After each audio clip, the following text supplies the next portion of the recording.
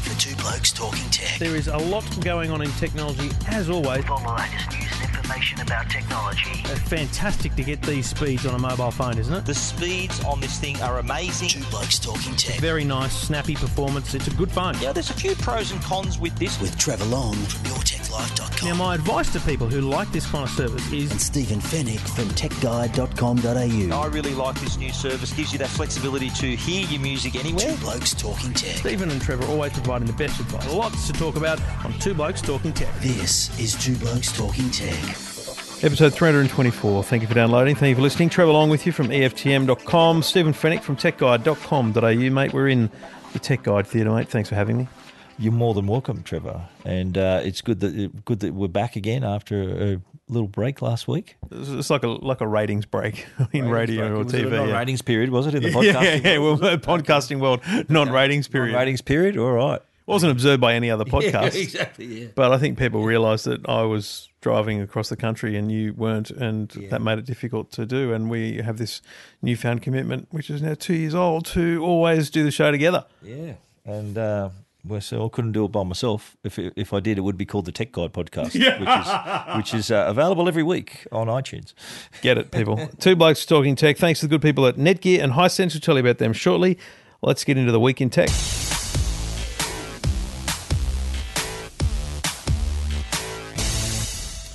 Well, Stephen, we're recording this on Thursday. Tomorrow is December. I mean, hello. Can you believe it? Oh, yes, it's been a long year. Yeah. It feels like February to me. Does it feel like so you're saying that you feel like the year's really gone fast? No, it feels It's like it's whatever dragged else. on. So it still feels like February, you said? Okay. It's dragged on. I feel dragged like I've had, an extra 2 months in the year. Okay. Maybe you have. Have you got your Christmas tree up yet? No, mate, no. No. Does that normally get put up in the Long household? Yeah, what do you think? I'm another religion or something? I'm just asking. Got nothing to do with religion. Just asking. I think Christmas does. Yeah, of course. But, I mean, the act of putting a Christmas tree up is, you can be an atheist and do that, couldn't you?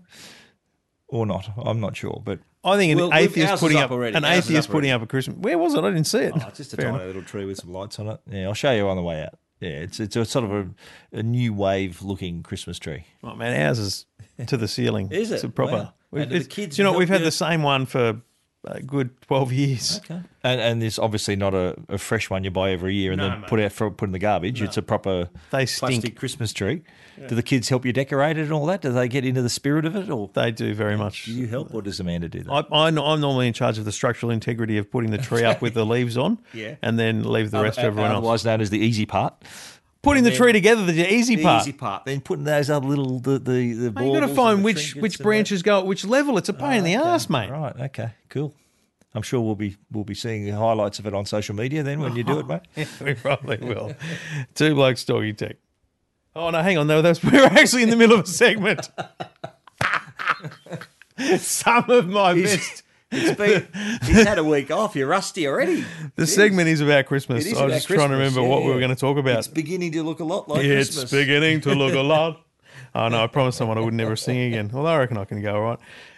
So, Stephen, it's going to be a big tech Christmas, let's be honest. Always a good tech Christmas. Big tech Christmas. I think this year better than others. We're talking a little while about Telstra's data around kids and phones in Christmas, but I think it's interesting to me to observe people's buying habits. I think there's no doubt that accessories are still the go-to gift for Christmas, because as long as you know what someone has in their tech life, you can pretty much pair anything with them. A Bluetooth speaker, headphones, accessories like those are an easy go-to at Christmas time, don't you reckon? Absolutely right. Yeah, I think it's very easy to know, if obviously you know your friends what sort of phone they're using and what their habits are, whether they love music. I think headphones, earphones are you can't lose, because everyone likes music, male or female, whatever age you are. Music is of appeal to everybody, and I think what is in particular, I think this year, wireless earphones and headphones with headphone jacks disappearing now. What sort of friend buys a friend a pair of headphones that need to be plugged in? I think, someone who may not have a big budget to spend on wireless earphones. Okay. Yeah. But there's cheap wireless earphones now. Yeah, there are, of course. $60. AudioFly, yeah, they were pretty cool. But yeah, I think that's one big gift. I reckon another big gift this year is going to be smart devices, like little IoT devices, where you might be able to buy someone like a smart light or a little security camera or things like that. I think they're the gifts that you can give to people who can then, they're really easy to put on their wireless network, and it just gives them that bit of convenience in their life, and may even be the product that starts them on their journey with their smart products. Maybe someone like you or me who've got a few of them, we think, well, yeah, why don't we gift a product like that to a friend or family member, and that's kind of their entry into that world, and then they'll think, oh, how good's this? And then they'll just see how easy it is and how convenient it is, and they'll get into it more themselves. You know, a Philips Hue starter kit, and you can get starter kits with just a bulb. It doesn't even have to be the hub, because one bulb can be controlled by a little panel plus your phone, and then they can expand that with more bulbs, or you can get the starter kit with a hub. I mean, the Philips Hue is probably, I reckon, the ultimate starter into the smart home. Don't you reckon? I agree. Yeah, that the lights. I quite like the Nano Leaf. I'm a big fan of the Aurora lights, and I've just got the Rhythm module now, which means you can plug that into your lights, and then when you're playing music, the lights actually react to the sound. So I've got a little bit of a disco happening in my office nowadays. But I reckon that's a really cool gift. Security cameras. I reckon they're wire free. You know, there's the Arlos from Netgear. I think Swan have got one now. Uniden also. Yeah, have another one. You know, and it's interesting, and we didn't talk about this because we skipped a show, but I've got all three of those up in the exact same spot at the moment, the Uniden, the Arlo and the Swan, and there is interesting incremental differences between them all, but in the end, the ability to get into the smart camera space for under $300 is what is going to drive the Swan and Uniden products, but the expandability of the Arlo system makes that the interesting one for those that have got the longer term vision. But do you know what? I mean, someone who has a special car in the driveway, or someone that has concerns about their backyard, it's a $300 gift, mate. Wants to keep an eye on their pets or their holiday house or their office. Yeah. It's they might have a boat parked in the driveway or something like that. So it is a Ring video products. Doorbell. Now Absolutely. we're in the $300 space here, but that is an unbelievable gift. Especially, I reckon the Ring video Doorbell is a great gift for the grandparent in the family. I'm talking about in our situation, our parents. Yeah, but I'm just saying for the kids to give, a smart doorbell to the grandparents. It's the $300 is the kind of money, parents would spend on their own parents. People in their 30s and 40s will happily spend on their own parents. Yeah. But then the other thing is going down the price tier. People at Officeworks sent me three little Bluetooth speakers for the kids, and I went, what are these? I looked them up; they were $19.88. And these are going to be, mate. I was blown away. These things, right? They're tiny, but they have LED lights on them. So the LED lights beat to the volume. Mm-hmm. So they go higher like a waveform. And all under $20. Mate, I'm telling you, sound quality. Very good. Yeah. Not $150 speaker sound quality, but you would have listened to $20 speakers before. Yeah. They're rubbish. They sound tinny, mate. These are good. I had a bloke. I put a video on Twitter. I had a bloke go and buy one that afternoon, and I wrote back and said, "Okay, so I'm curious to know your thoughts on the sound quality." He goes, "Man, it's super impressive." Yeah. So for $20, you can get a little Bluetooth speaker. It's great stocking filler. Child. So are they designed for children or the for kids anyone? love them? Yeah. So they put on a bit of a light show. Yeah. They come in pink, blue, and black. So yeah. Well, that's one advantage too. If you're looking for a tech gift, there's so much competition out there. There's a lot of value to be had. There's a lot of good prices. Like you walk into any store, Harvey's, JB, Officeworks, Good Guys. They are competing hard for your dollar because they want your business, and all these tech products are really great prices now. So definitely a great time to be shopping and get it out of the way early. It's December tomorrow, so don't leave it to the last minute because you may be scratching around. So then another great, we talked about smart lighting and stuff, but the other great idea is one of these smart home assistants, and obviously Google Home is the only one in the market. We didn't talk about Siri HomePod being delayed, but that's been delayed. It's a pretty embarrassing second year in a row delay for Apple. AirPods and now HomePod. But anything with pod in it, they have to take their time, don't they? The pod or audio. It's the pod syndrome. Audio and pod syndrome. Yeah. Well, look, I respect the fact that they decided to wait, put it back, and make it perfect rather than putting it out and make it Not not missed not a up to massive scratch. opportunity with Christmas. Oh, and these absolutely. voice assistants. Yeah, they did. Google, Totally right. but Google obviously, Amazon. God knows when they're coming, despite the furor from the tech community. God, what haven't they had themselves in a muck lather in the last week about Amazon launching, and then nothing happened. Nothing happened. Exactly right. The rumours were strong that they were what was supposed to be last Friday. Thursday 2:00, and then Friday, and then it'll be on the weekend. I nothing. know. It's Anyway, so Google Home and Google Home Mini. Now, Google Home Mini is like $80. Google Home's $200. You got the Sony Google Home speaker. You got JBL Google Home Assistant speakers. There's a bunch of them out there, and I think what's cool about that is you can have the speaker and have no smart home stuff, so you can just link it and just start asking questions, whether it's the trivia or whether it's Googling stuff. And then the other thing is the amount of people that are integrating Google Home into their services. So we had Woolworths last week integrate a Woolworths app into Google Home, so you can say, "Hey Google, add a litre of milk to my shopping list." Hey and Google, add some what is it? Those lollies you like? The Allen's racing cars. The racing cars. They make racing car lollies. Yeah. Really? Okay. Mate, you You've should put get them some. on They're the very list. good. You've put them on the list, haven't you? Man, I'm very hungry now. What have you done to me? Well, I don't have any of those to give you. I'm sorry. Oh, no, on the way home I'll be getting some. yeah, you'll be No, smashing I won't on the be. way No, I've been very good been with good, my mate? eating. I've been very good, yeah. That's good. So that's cool. But then yesterday, eBay announced that their app was also going to be available on Google Home. Now, what this means is you can say, "Hey, Google, ask eBay to find me an iPhone." And it might come back and say, which iPhone? iPhone 6. You say iPhone 6. It says, okay, I found a lot of iPhone 6s. The average price is, $600. And once you narrow down that conversation, it'll actually send the link to your phone. And from that point, you can then go and shop. I don't mind. This is a cool idea. It is really cool. And you're that back and forth. You can choose. I think the example they gave, and I put that in my stories, if you say looking for a bag and it says what colour and what type of bag, and so all the Why are you looking for a styles. handbag, Steve? No, I'm just using the example that was provided by eBay, where you have this conversation, and as you said, when it finds something that fits those parameters, you just look on your phone and there it is. It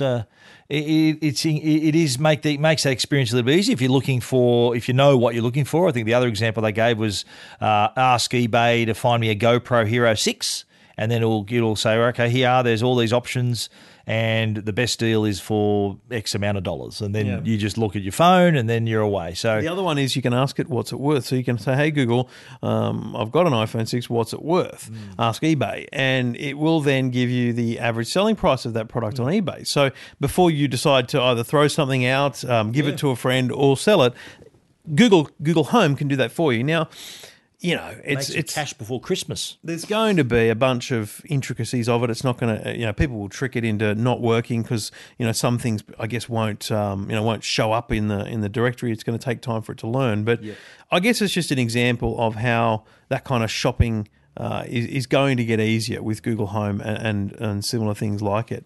Totally right, and we're seeing that not only the shopping experience. You mentioned Woolworths earlier. It's also there's the convenience of having something to ask you. What's the traffic like? What's my day like? There's the virtual assistant. I think we're becoming more. When it first was released, everyone thought, it's not really. I remember offering it to my wife. I said, I'll put one in the kitchen for you, and she went, I don't really need it. Because it was so new and no one was used to using it. But now where she's seeing, like she saw that eBay integration and Woolies and she's thinking, she's sort of suddenly thinking, okay, I might give it a try now. So I'm going to put a Google Home, the Mini out there. Does your wife read your website? She does actually, yeah. Yeah, she does. Can you believe that? Yeah. My wife only looks at mine because she sometimes does the Facebook stuff. No, that's where my wife sees it. She goes, I saw it on. She goes, I know, I saw it on Facebook. I said, you can go to you can actually click it in techguide.com.au, and she goes, yeah, I know. I said, she says, I haven't opened my computer yet. And I said, well, you can look at it on your phone. It's all good. Yeah. Be nice to get a click off my own family members, but anyway. That's why that's why I had 3 kids, so that I can get 3 clicks a day out of them. I'm lucky to get that. I told him, I said, you know what? The more you click, the richer we get. Way! So think about that. Think about that. And they went, okay, all right. Well, tell us what's on your shopping list. Tell us what you're interested in this Christmas. Tell us what you're thinking of getting for people and what people are asking you in terms of tech this Christmas. Be interested to know because we've obviously got to deal with those questions over the next month. So your feedback, your thoughts are welcome. Just go on to Twitter at Trevor Long, at Stephen Fennick, Ziggy Zaggy, the hashtag. This is Two Blokes Talking Tech. Two Blokes Talking Tech. You're listening to Two Blokes Talking Tech with Trevor Long and Stephen Fennick. Well, while we're on the subject of Christmas, Telstra put some interesting research Merry Christmas, out. mate. Yeah, Merry Christmas to you too. It's Merry Christmas to all the listeners. you know what we should actually total segue here. You know, it's less than 2 weeks now before The Last Jedi starts in theaters. Did you know that? Mate, that was the Less than 2 weeks. Mate, we're talking Christmas. Christmas is You're like the 4 Grinch. weeks away. The Last Jedi is only 2 weeks away. Can you believe it? Do you know what else that means? What does that mean? It's getting close to your birthday. When is your birthday? Is it the 30th of December? When's The Last Jedi come out? Oh, the 14th of December is your birthday. Happy birthday. Do you want to take you to the movies for your birthday? No! Are you sure? No! I'll buy you a ticket to The Last Jedi. Sit right next to me for your birthday. You know what? So what you want to do is put pins in my eyeballs for my birthday. Okay. All right. All right. He took Okay, all right. I stepped over the line. I stepped over the Star Wars I line. won't offer the ticket. I'll give it to someone else, mate, who'll appreciate it, you know. And that's what I'm saying, Stephen. Okay, fair call, fair call. If What you- I'd appreciate is just being left alone for a day. Okay, fair enough. That All applies to my all family We too. won't be recording that day then, eh? Probably not. It's a Thursday. Okay. The 14th. I don't know what day we're recording anymore. Yeah, exactly right. Neither does our audience. It's become a magical mystery tour now. But anyway, what were we talking about again? Yeah, Christmas. And Telstra's some interesting research from Telstra about how smartphones are the top of the wish list for parents for their kids. The research from Telstra said almost half of Aussie parents will be giving their child a device for Christmas, a smartphone. Half. Nearly 45% is the actual figure. But you think about it, a lot of the parents are considering buying it because their children are at the age, I think, between 10 and 12. 12 seems to be, I won't call it the right age, but the most popular age because it varies for various people. Because essentially also 12 is generally year 7 age, high Exactly school age right. too. Yeah, that's when my kids got their And I phones. think thinking about it, think about the concept. It's a smart move by parents, and I'm in that position pretty much this year or next. But you know, Jackson go into high school in 2019. So rather than getting him a smartphone in January the 15th of 2019, a week before he goes to school, rather than getting him one at the end of 2018 when his birthday is, get him one for Christmas.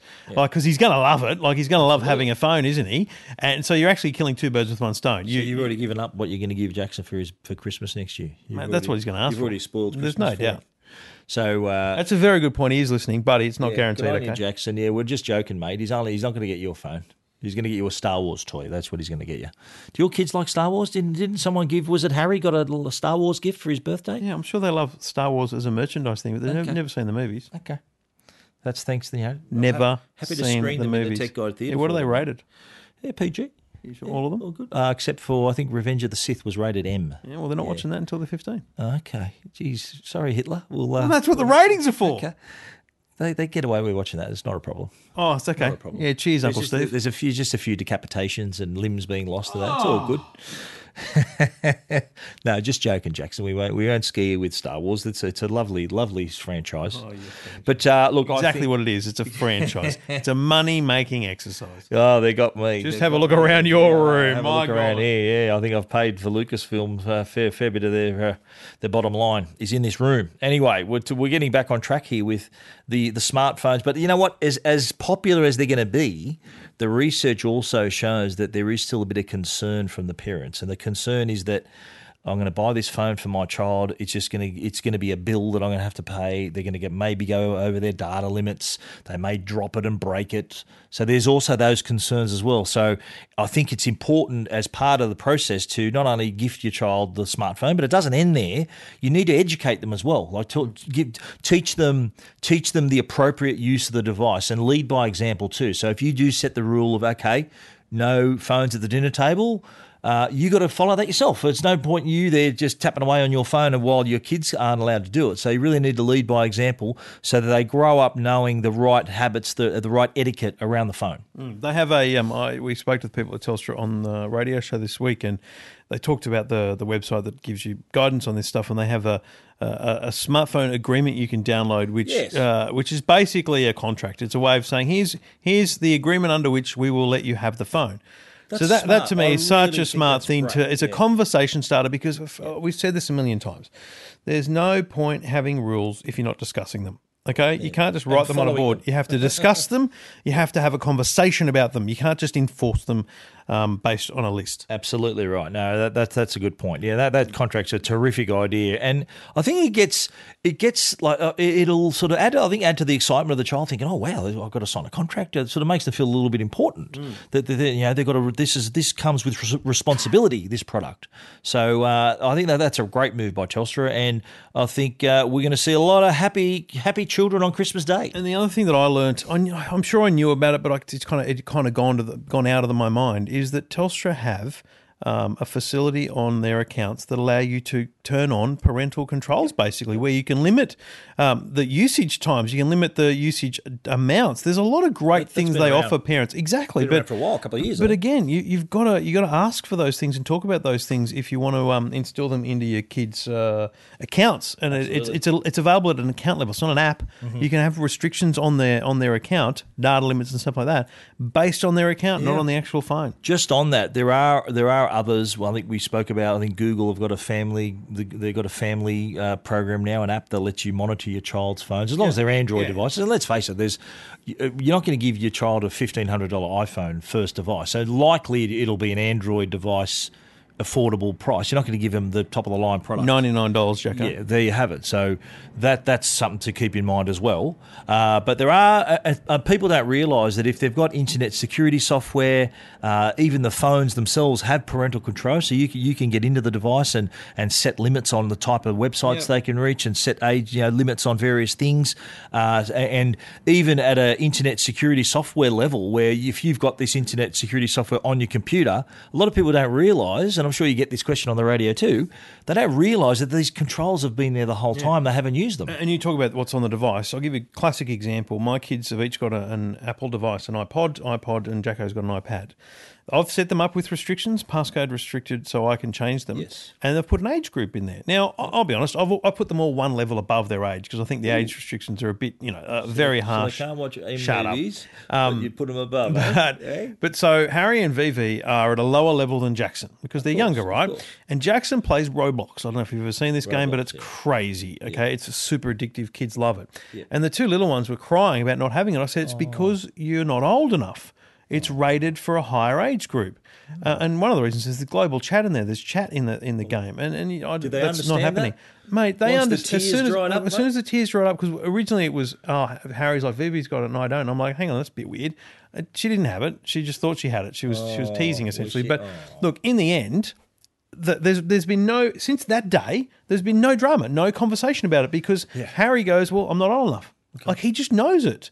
And you've got to have those conversations with the kids, and some of them are difficult because they're upset, and you want to give it to them as a parent, but you've got to have those conversations. You've got to put those restrictions in place. That's a really good point, with parenting and games and being responsible. We're talking about the phones here, but even in the gaming world, that's another thing. Games are going to be very popular this Christmas, no doubt about it. And I've seen with my own eyes parents buying their kids MA games, R-rated games. Like, we're talking Call of Duty, mate, which parents think, it's a lot of fun, they're shooting, but they don't realise how graphic these games are. When you play through the story, there's exposure to some pretty serious themes there, which incredibly explicit stuff. And we've talked about it. Okay, so a lot of kids might play it, but sit there with your kids and watch it like a movie, and explain it to them if you have to. But don't just buy your kids Grand Theft Auto 5 thinking they're going to have fun, because the stuff they're going to be doing is R-rated stuff. It is pretty graphic. Like, I've played Call of Duty World War II, the campaign. I'm in the multiplayer,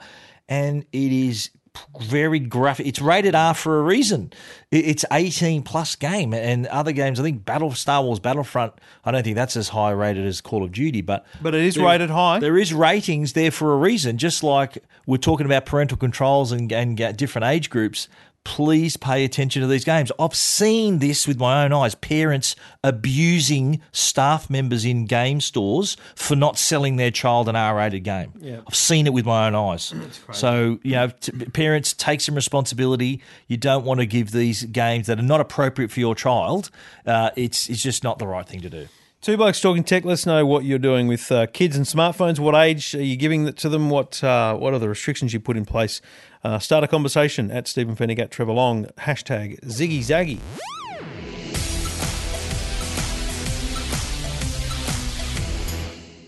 Well, you already know Arlo by Netgear, the worldwide leader in smart home security and the creator of the world's first 100% wire-free, weatherproof HD security camera. Well, now the best in the business is the Arlo Pro, with even more features, including two-way audio that allows you to talk to your kids, pets, or whoever's at the front door right from your smartphone. Arlo Pro has a quick charge, rechargeable batteries, night vision, live on-demand streaming, and yes, still 100% wire-free and weatherproof, so you can easily monitor your entire property inside and out. Plus, get the Arlo Pro Arlo solar panel and you can keep that thing charged forever. Arlo Pro takes just a few minutes to set up and you can check on your home or business from anywhere using the free Arlo app on your phone, tablet or computer. Know what's happening in real time with advanced motion detection and never miss a moment with free cloud recordings for 7 days. Visit arlo.com/au for more info. Arlo and the new Arlo Pro by Netgear, every angle covered. Two Blokes Talking Tech. You're listening to Two Blokes Talking Tech with Trevor Long and Stephen Fennick. So some interesting news this week from Samsung, and I had a chat on the radio with Dr. Wu from Samsung's American branch, talking about the advances they'd been making in health and fitness and general well-being. Now, there's a lot to this. Obviously, we can talk about things like the Gear range of watches, what the smartphones are able to do with health detection and monitoring. You know, it's a huge competitive market. Apple and Samsung both working heavily in this space, health and fitness. But one of the things that they announced was a clinical trial using Gear VR headsets of pain treatment.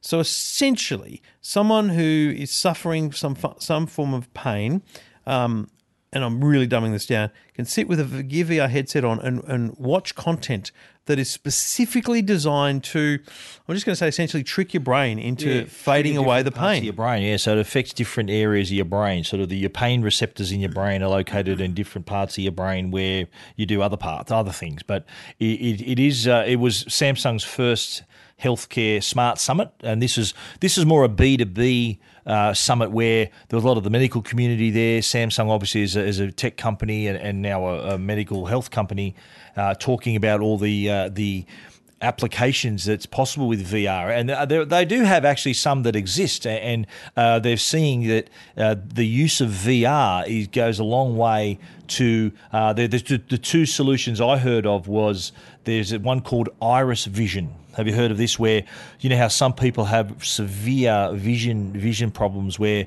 they've got to be really close to an object to see it. They're not completely blind, but they've got to be literally inches away from something before they see it. By using Iris Vision with the VR, I've heard examples of the sufferers with these severe vision impairments can actually sit on the couch with their family watching television rather than having to be a metre away from the television. And just to explain, Iris Vision also, it customises what it does based on your visual impairment. So if you've got, and I'm not know the exact names, but if you've got the vision impairment where the centre of your vision is restricted, what it does is it uses the camera on the VR to show the centre part outside of the centre of your vision. Likewise, if you've got kind of a lack of peripheral vision, it will show that peripheral vision kind of compressed and squashed into the centre of your vision. So it's quite a remarkable use of technology. Now, obviously, you need to wear a VR headset, and it's not going to drive a car like that. But you know, around your home, it's a pretty amazing way to give some restoration of vision concepts to people with an impairment. I spoke to Dr. David Rue as well. In fact, his interview is going to be on my next Tech Guide podcast next week, and he was talking about this other condition with, he did mention the fact that, there are applications to use it with cancer patients, with elderly patients, with people with disabilities. But there was one thing in terms of elderly patients. He said there's a syndrome in like especially nursing homes and hospitals. It's called sundowner syndrome, where the people get a little bit anxious and upset when the sun's setting. It's an actual condition where they even get violent. It's this condition that comes over them during these sunset hours. And he said that the VR can really help them get over that. And the sort of content they show them, and this also applies to dementia patients, is content based on some of their memories. So the VR might show them, for example, a street in Paris, and it'll remind them of a trip they did to Paris when they were younger. So it's sort of all that. I think it's that association through the VR that envelops them in this environment that does something, sort of helps them sort of shift in their mind away from this thing that they're suffering, and helps them get over it using the Samsung headset, the Gear VR. I was blown away by this because I've now seen maybe 4 or 5 great instances of VR usage in healthcare. And, I think VR is rubbish as a consumer tool. I just gaming in it. I think it had a fad. I think it's like 3D. It kind of disappeared, I think there's applications for it. But I think this is showing that it has better and greater applications. Oh, totally. I think if you went to the average person on the street and said, "What do you think of VR?" the first thing they're going to think about is games and experiences. Whereas this use of it in healthcare is remarkable. The amount of things they're achieving is incredible. Well, it's a good announcement. Stephen's written it up at techguide.com.au. You can listen to Stephen's interview with Dr. Rue on Tech Guide podcast next week. And if you subscribe to Talking Technology with Trevor Long, you can listen back to that one as well. And then you can tell us who had the better interview. Not competitive much, are you?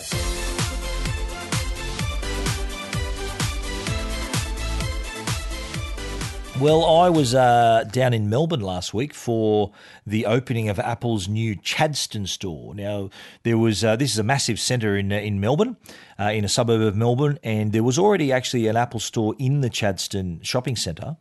And did they move it or just refurb it? They moved it. I was going to say, I can't see them shutting down for 5 months while they refurb. What actually happened was that the old store closed at 9 o'clock on the Thursday night, and then it was boarded up the next morning. It was boarded up with a sign that says, "We'd never ever leave you. The new store is around here."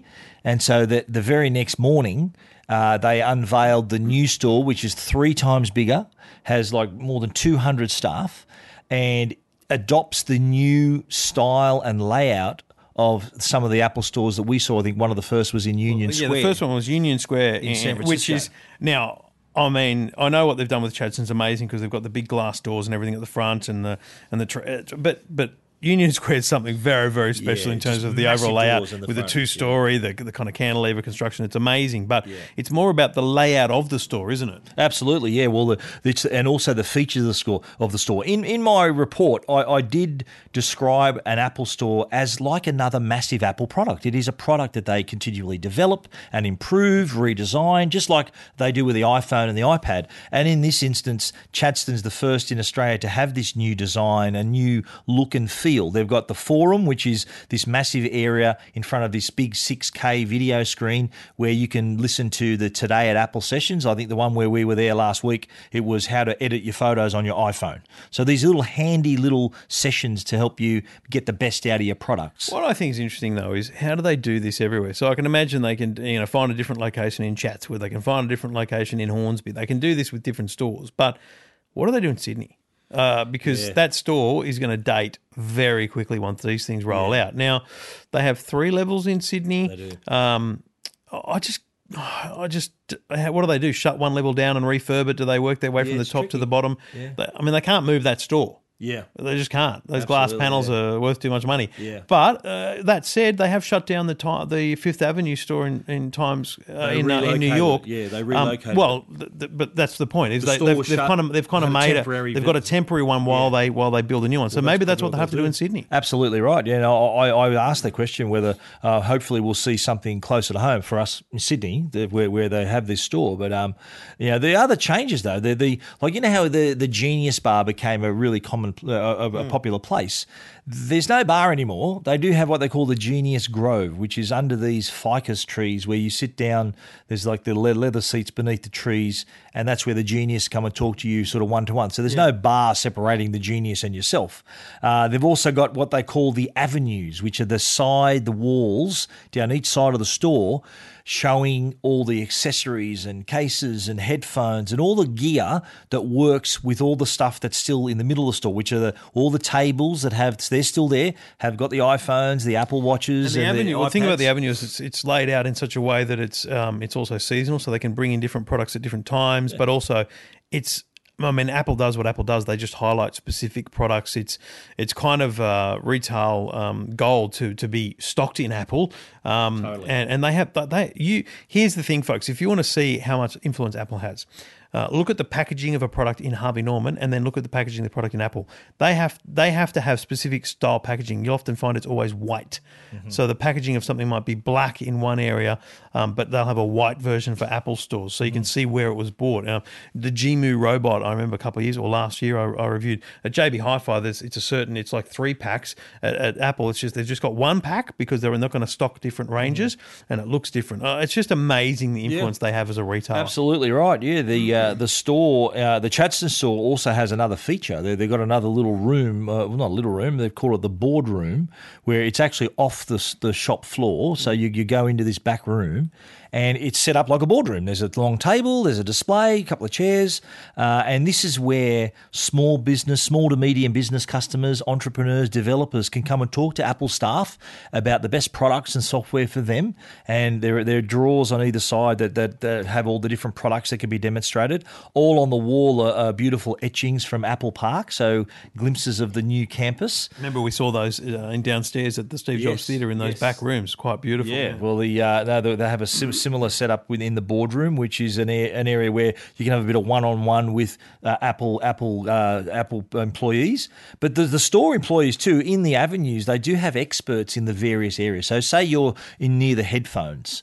So they've got someone who's an expert, an audio expert, who can give you expert advice on the best headphones for you. They may have a photography expert near all the camera, the photo accessories, and all those sort of products as well. So it's not only the look and feel of the store, it's also the staff that can actually help make the store a better experience for customers. I think Tim Cook earlier this year, member at Worldwide Developers Conference, he said that the retail's all about, it's not all just about the selling, it's more than that. It's about the learning and being inspired and connecting with other people. So the sale of a product is the result of that. And that's what Apple do so well. They give you that great experience, you get that good community feel in the store, and more often than not, people are buying products there as well. Well, the interesting thing for me is who will get the 500th store? Well, there's 497 in the world. That's what I'm saying. There'll be 3 more. They go, well, who's going to get the 500? It'd have to be in the US, I'd say. Or maybe an area where... Maybe like India or something like that. Yeah, I was just thinking somewhere where there's massive population where they want to really make an inroad, like China or India or someplace like that. So, 497. I'd say we'll tip over 500 in 2018 without a doubt, wouldn't we? Yeah, I would think so. Now, the other Apple news this week that I thought we'd quickly share is Bendigo Bank launching Apple Pay. And this, to me, is a really important moment. Now, I know Bendigo Bank's not the biggest bank in the world, but having so many banks with Apple Pay now, except for NAB, Westpac, CommBank and Bendigo, and the reason those 4 are critical is because they all took Apple to the ACCC. They all made an application to the ACCC to have the ability to act as a cartel, to work together to negotiate with Apple. And the ACCC rejected that. It's not corporate best practice. That's why they had to apply to the ACCC. And so they were all filthy that they lost that. They believed it was in their rights.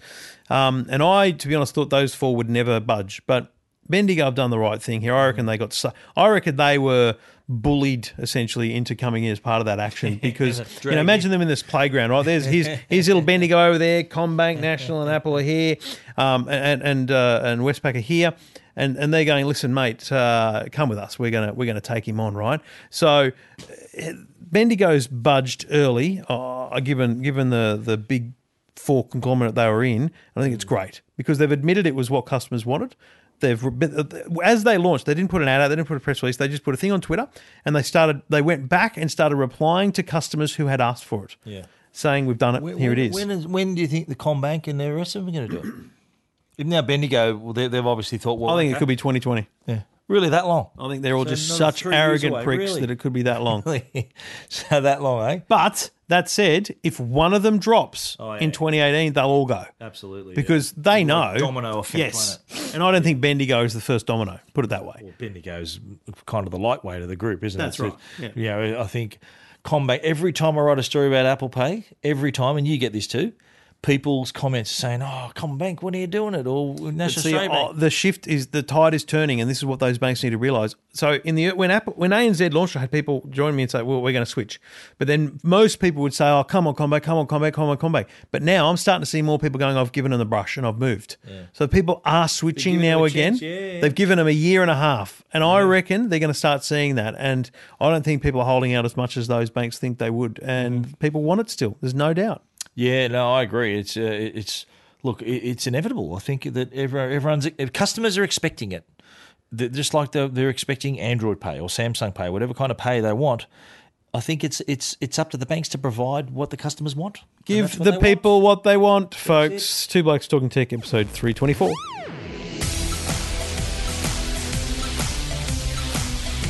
See the incredible with the latest ULED TVs from Hisense. The all-new Hisense Series 7 is back with features customers have embraced, including depth of rich colours and detailed picture quality. With Hisense ULED, Australian consumers will always have access to the very best in content and picture quality. ULED is the result of internationally patented technology to bring the best out of its remarkable LCD LED TVs. Key features include 4K UHD resolution, HDR plus wide colour gamut, and local dimming for a viewing experience that will blow your mind. The stylish ULED Series 7 opens up Netflix to 4K HDR. There's also Stand, Freeview Plus, and YouTube all built in. Using the Hisense interface, customising your TV viewing experience has never been easier thanks to the ribbon menu.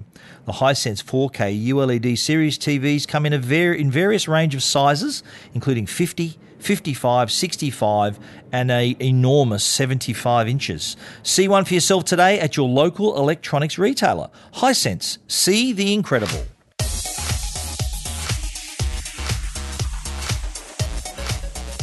Well, we know our good friends at Netgear have a huge range of products, and we've both used the Orbi Wi-Fi system for some time. And look, I think it's it's an amazing product. I think it's under great competition now from Google and others. But here's the funny thing I'd never really given much thought to, and that's if you're a small business, cafe, retailer who has customers come in who want Wi-Fi. What do you do? Do you just go and buy a router, put it in and tell everyone the SSID and the password? Do you have to go to some extremely expensive solution that allows you to have that kind of login and special password access for people? Great news. And I got to tell you, this is bloody phenomenal. Orbi Pro is a new product from Netgear. It's about $824, which puts it only slightly higher than the actual standard Orbi. Yep. And what you're getting for that is slightly different looking device, but it's very similar to the original Orbi.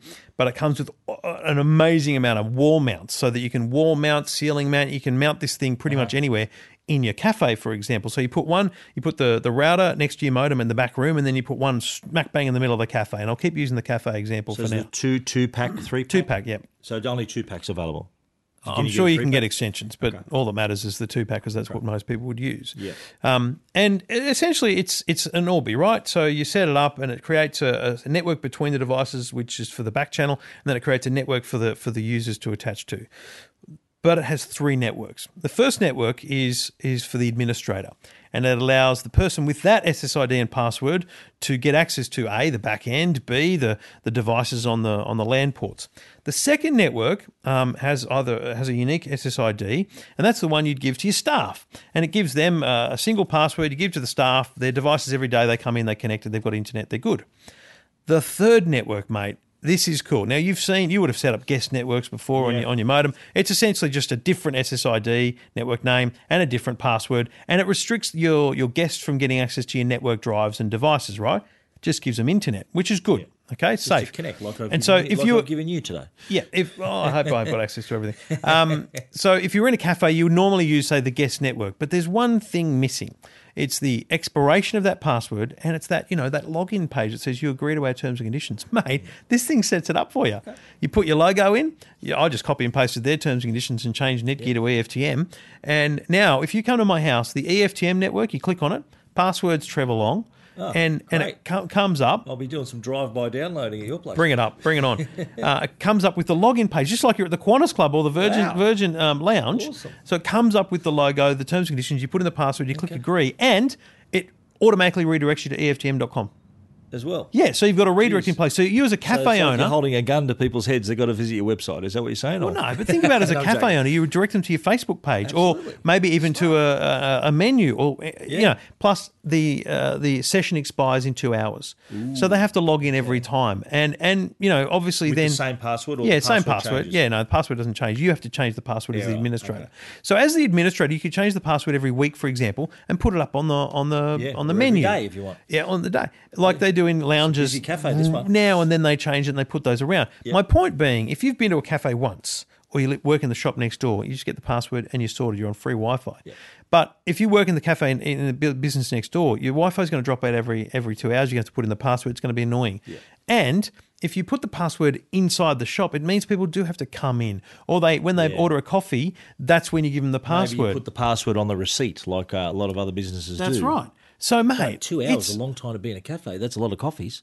You wouldn't want some tight ass just ordering one coffee and sitting there for 2 hours. A bunch of people sit around for hours in places where there's free Wi-Fi. Yeah, totally. Yeah, because some places restricted, I think, to 30 minutes, an hour.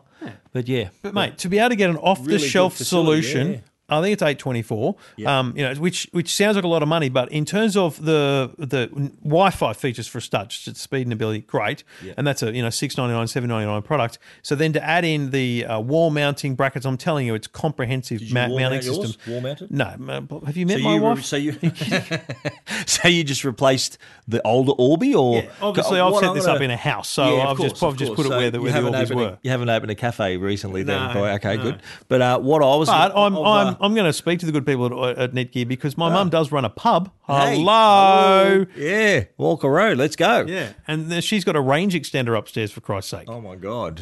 Orbi written all over that. Going to need 2 satellites. Okay, good. Well, it's a big pub. Well, that's what my review is going to be up on Tech Guide next week, and I'm still setting mine up. But I'm interested to see whether it will be possible to use the older Orbi satellites to expand this. I'm not sure whether that would work. Stay tuned to my I understand your question, but I just don't see the point. Because you're buying this for your cafe. You don't... Okay, but if you may have invested in the older one... Okay, so maybe you invest in the older one, yeah. Let's think, well, okay, I might just use one of the older satellites to extend out the back here, so it creates a wider mesh network. Yeah, I'd be interested to know, and I didn't check on this, whether the actual hardware inside is exactly the same and it's just the firmware that's different.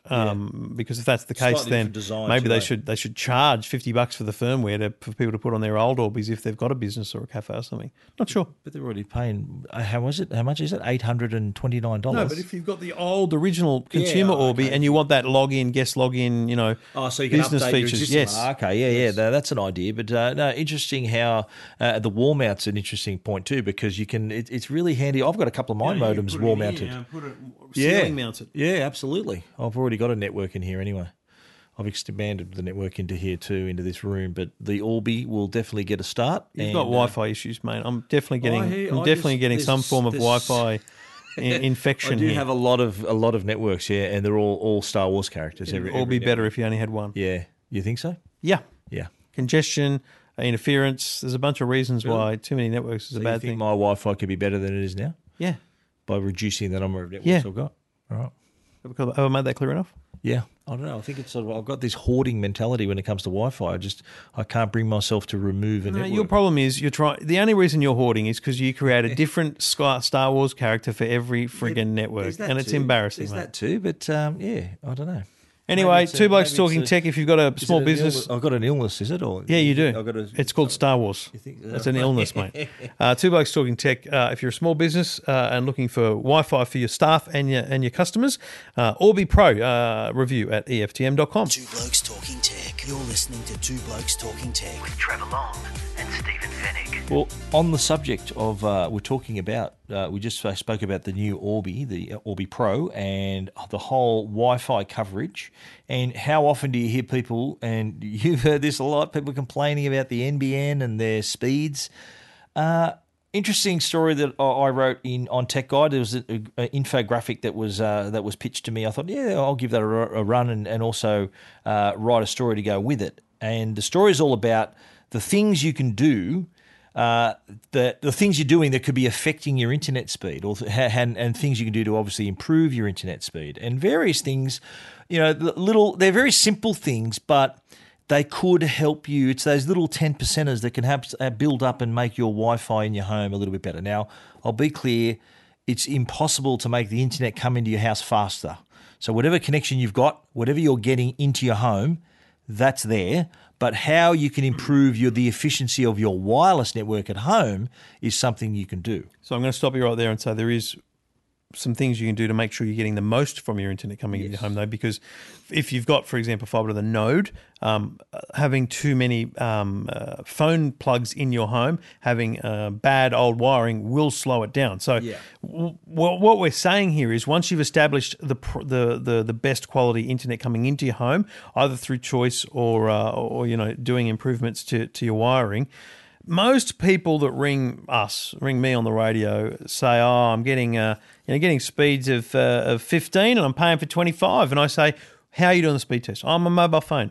And where are you standing? In the lounge room. Okay, but you're 2 rooms away from your Wi-Fi router. Go and stand next to it. In fact, I would prefer that you plug a computer in.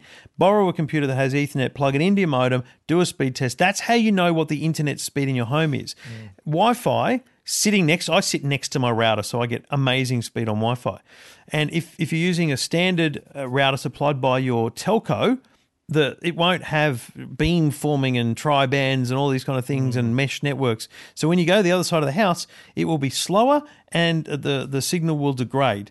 That's one of the biggest challenges. People need to know that actually in a 21st century world of NBN, you can be buying 50 meg or 100 meg or 25, but if you don't set up a full wireless network across your home, you're going to have rubbish Wi-Fi. Positioning the router is something we'll talk about in a minute, but first up, cable v wireless. And a lot of people think, well, I've got a smart TV upstairs or I've got a gaming console. Wired will always beat wireless. 100%. So my suggestion, if you're renovating a home, building a new home, run cables to every place where you're going to have a television. Run, just as you're going to put an aerial connection in the wall, run an Ethernet connection there as well. So have cables, Cat6 cable, all running back to your modem, wherever that's going to be, hopefully in a central part of your house. Cable will always beat Wi-Fi. Wi-Fi gets you speeds of up to around 860 megabits per second in ideal conditions, but cable can get you 10 gigabits per second over Cat6. So that's one thing. If you can connect a gaming console or have it on Wi-Fi, the connected console with a cable connection is always going to be faster. Other things, we mentioned routers, and having an old router will not give you the optimum performance. So if your router's 3-4 years old, might be time to think of a new one, whether it's an Orbi or any of these other mesh networks like the Velop or Google Wi-Fi, or even just having, like D-Link just released the Cobra modem router last week. That's a tri-band router. All the latest bells and whistles, beam forming technology, quality of service, allocate your device to the right band. They are things that can drastically improve the the performance on your wireless network. The other thing is router location, which you touched on earlier. Having your router in a central part of your house, ideally in an open area in sort of the middle of your home where that'll give even distribution of the signal to the rest of your house. Now, if you can't do that, using a range extender or maybe taking up a mesh network like Orbi and those others, that will help you as well. The other thing too is a lot of people think, well, my internet's slow, but often it's not their internet slow, it's the site they're visiting that's slow. And I'll give you an example of that. Go to speedtest.net and what it does is it automatically finds your best server.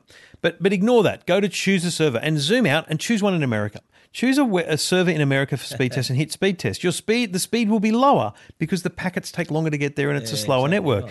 I, for example, Aussie Broadband have their own speed test server. And so what that does is tell me this is the speed that I'm getting within my paid network.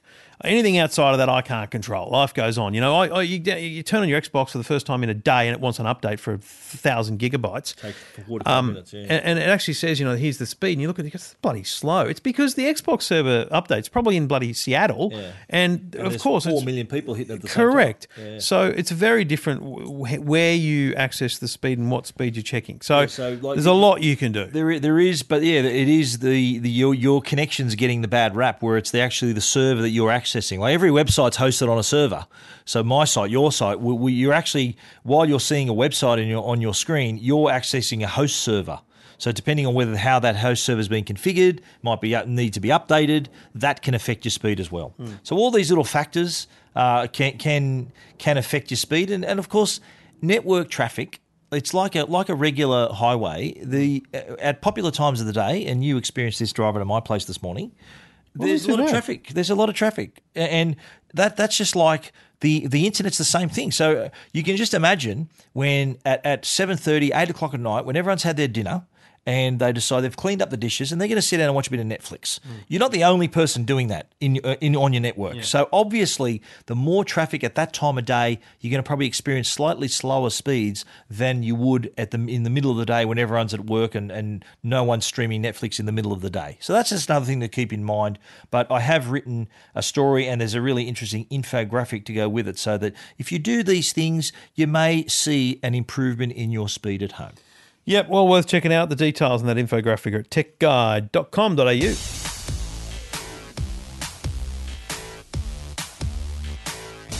Well, Stephen, the minute reviews, and let's kick this one off together. The LG V30, you looked at this phone at IFA, was it? IFA, was announced? Yep. I've had it since IFA, and it's now available. It's been available for 2 weeks now. $11.99. It's not a cheap phone. Let's start off with that. It's a premium phone because LG, obviously, it's their premium phone, and they've taken that tack, which, as you know, I disagree with the pricing of these phones at a high rate because of their features. Unfortunately, I think you need to be at a lower price. So that's my only negative about this phone is the price. I think this phone would be unbelievable at $899. It would be remarkable. Up against the Huawei P10, for example. Because I reckon even $999. Just the thought that it's under $1,000 would really move it. And the pricing wise, it's obviously a lot cheaper than the iPhone 10 and the Galaxy Note 8, but it is more expensive than the iPhone 8 and only $30 cheaper than the iPhone 8 Plus. Yeah. So things to keep in mind. That's a challenge for it. But if you're looking for an Android phone and you don't want to be the sheep that gets the same as everyone else, this thing's unbelievable. Like, it's a beautiful design. The gloss back is nice, but it has, for my mind, there's two key features: photography and video. Yeah. Photography, it has the wide angle and the standard lens on both front and back, so you can do wide angle selfies. Now, I did one of these lenses too. It's got glass crystal lenses in it too. We did a selfie on the road trip where you could kind of see Bowen and I, but then when you hit the wide angle, you see the car as well. So the wide angle view is amazing. We took a photo where we stopped at the Kunalpin silo, which is this silo with a big mural on it. Taking photos with an iPhone or the standard lens, you just get the car and the bottom half of the silo. You put the wide angle on, you got the whole silo. Yeah, it's unbelievable. That's been on a lot of the LG no, absolutely. Phones. Yeah, but the really quality of it is pretty darn good. Yeah. The video stuff is where they've really upped the game though. Yeah. So again, hard to describe, but we're sitting here in a large room, and there's a BB-8 on the floor over there. If I'm pointing the video, I can choose cinema mode or cine mode, and then you can have this point to zoom. So what happens is you tap on, rather than if you just zoom in with your fingers, it zooms in from the center. So it zooms into the center of the picture. But with CineZoom, you can choose the thing on the right-hand side, and as you zoom in using a little toggle it's quite a smooth zoom as opposed to the pinch and zoom style. Yeah. It's quite smooth, and it zooms over to the right-hand side. Mate, it's awesome. It's good. Yeah, I've got a picture on my review on Tech Guide of I was on the harbour the other day, and I zoomed in on just this ocean liner in the middle, and it sort of was on the right-hand side of the image and sort of went over to that part of the picture. Cine Mode, another great video feature that gives you different hues and tones to your video. Surprisingly, the different tones actually changes the look and feel of a video and sort of gives you that more cinematic feel. I want to talk about the screen, 6-inch OLED screen, which looks fantastic. And again, fingerprint reader on the back, so you get the best of both worlds. You get all screen, you still get fingerprint security. And LG was one of the first companies to put that button on the back, put the fingerprint reader there as well. Screen looks fantastic. The audio on this is also excellent. You got DAC high-end audio on this thing, and B&O Play tuned earphones included. B&O have also tuned the audio experience. You get all these different presets, so you can optimize the listening experience. So there's that another big tick there. One thing that look, I don't know whether it's because I've got an early version or it was sent to me from Korea. There's a lot of bloatware on it. There's a lot of these apps that you can't delete. There's all the they're not on the standard one. I've got the standard one. Must be it's mine, excellent. Because there's all these Korean things and like T connection cellular things, and anyway, I have written that in my review. That's probably the fact that I got mine sent to me from South Korea. But overall, I think this is a kind of one of the best kept secrets. You don't hear much about it. Everyone's talking about the iPhone 10, the Galaxy Note 8, the Google Pixel. The LG seems to have sat in the background. I'm calling it sort of the best kept secret because it does the things all those other phones do in just as good quality. So you've got your video covered, photos covered, audio covered, great looking device, really fast processor, good battery life as well, great design. It is, I think, the dark horse of the whole smartphone market at the moment. Yeah, not a bad one to consider. As we say, the only thing we'd probably recommend is it was at a lower price, but we appreciate that they need to price it where it makes the money, and that may be the case. It's a JB Hi-Fi $11.99. Check it out, techguide.com.au. Two Blokes Talking Tech. You're listening to Two Blokes Talking Tech with Trevor Long and Stephen Fennick. And Stephen, something nice and new from Samsung too. Yeah, there's just a quick one. I thought we'd talk about the new Galaxy Tab A 8.0, 8.0 being the size of the screen, the 8-inch screen. This is a tablet designed for the whole family. So this is more their entry-level tablet. They do have the Tab S, the top-of-the-line tablet, but now they've got the Tab A, which is designed for, have all these modes so that, the kids can pick it up, the parents can pick it up. They've got these multi-user mode where you can set your up for you, I can set up for me and the kids, and everyone has their apps when they log into it. There's also kids mode where you can hand it off to your child and all they can see are their apps and games that they like. Samsung, I remember years ago, Samsung had a Galaxy Tab Kids, and it was a robust, orange or yellow and green device. This thing is only $329. It's a very nice metal design. It's a good sized tablet.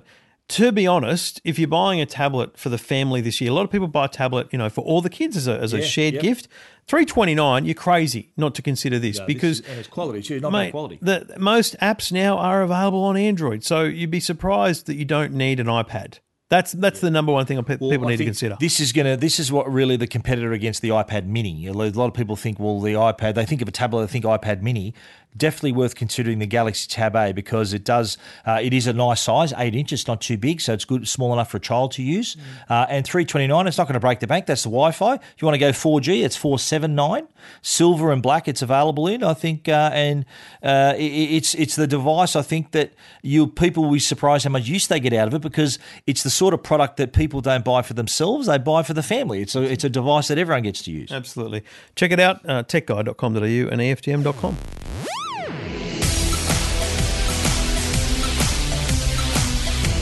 Stephen, you're giving your guts, mate. We thought it was a slow news day, but we've gone an hour as always. Yeah. Remember when this was a 30-minute show? I do remember that. well, how long? Six years ago? Yeah, it was about 35 minutes. Do you reckon 40 people? Do you reckon people are listening the full hour these days? I think they do, yeah. Well, I think we've always promised to say something at the end of the show to prove that people have been listening. So why don't we think of a code word to say right now? We've said that before. But we'll do it this time. Right. We'll think of a word, Right. and if people have listened to this far into the podcast, they can just tweet us that word just to prove they've listened all the way through. So hashtag Ziggy Zaggy, and the word, what word do we want to think of? Warriors. Warriors. Yeah, he's looking at my replica Warriors vest signed by the original cast, by the way. It's a replica, of the mate. Warriors. So let's say Warriors is the code word. And if you want to tweet that to us at Trevor Long and at Stephen Fennick on Twitter, hashtag Ziggy Zaggy, that will prove that you've listened all the way to the end. So Warriors is the key word.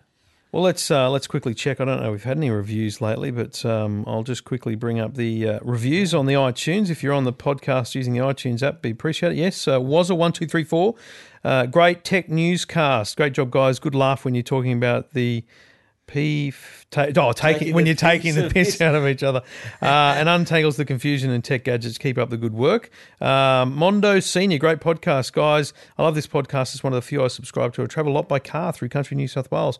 Rely on podcasts to get me through the travel. I particularly like this podcast as it's pitched at a level that's neither too bogged down in jargon nor overly simplified. Hits the sweet spot for me. The other aspect is you follow a format which creates consistency, and though you might portray that what you do on the day is random, I suspect you both put a lot of work into getting it right prior to recording. Look, I've got breaking news for you, Mondo. Although, did we read that one before? I feel like we've read that before. You might have, I think. Yeah. Yeah, Mondo double dipped there. He got another mention. I Yeah, think. but good on you, Mondo. Good on you, But Mondo. we We spent love you, about Mondo. 5 minutes planning this today. I think it was about 7 minutes today. Okay. We just couldn't work out the lead, and we sort of had to work out a different structure, and yeah. Anyway, the code word is Warriors. Warriors, yeah. Tweet us, Ziggy Zaggy, Trevor Long, at Stephen Fennick, I'll and take a photo and I'll hit tweet, us I'll with tweet the Warriors. that little vest up there. That's my original. Don't give away the code word. Well, after people have replied, I'm going to reply to them with the photo. Oh, okay. That'll be their gift from you. They'll see. It's better than any other random pick from you. Yeah. Well, we can send them a selfie if you want. You know what? If you want a specific We'll photo, take a selfie in front of that. Will we? And we'll send it out. I'll send that out. Anyone who replies on Twitter with the code word they'll be gifted a photo of the two blokes in front of my replica Warriors vest with signatures of the original cast of the movie. And I'm talking movie that was released in 1979 about the Warriors. Has anyone else fallen asleep? It's got the very famous line. Even you've heard this, where the guys are rattling the bottles, Warriors come out to play. Have you heard this movie? Okay. Well, people who know what I'm talking about will understand it. Trevor. Everyone else, just write hashtag no idea. Trevor, who's a total movie Luddite, who would not know a thing about them, won't know what I'm talking about. For those who do, they'll appreciate it. Well, thanks for the bagging, Stephen. Thanks for listening. Thanks for downloading, Stephen. Let's do it all again next week. Absolutely right. Two Blokes Talking Tech. You're listening to Two Blokes Talking Tech with Trevor Long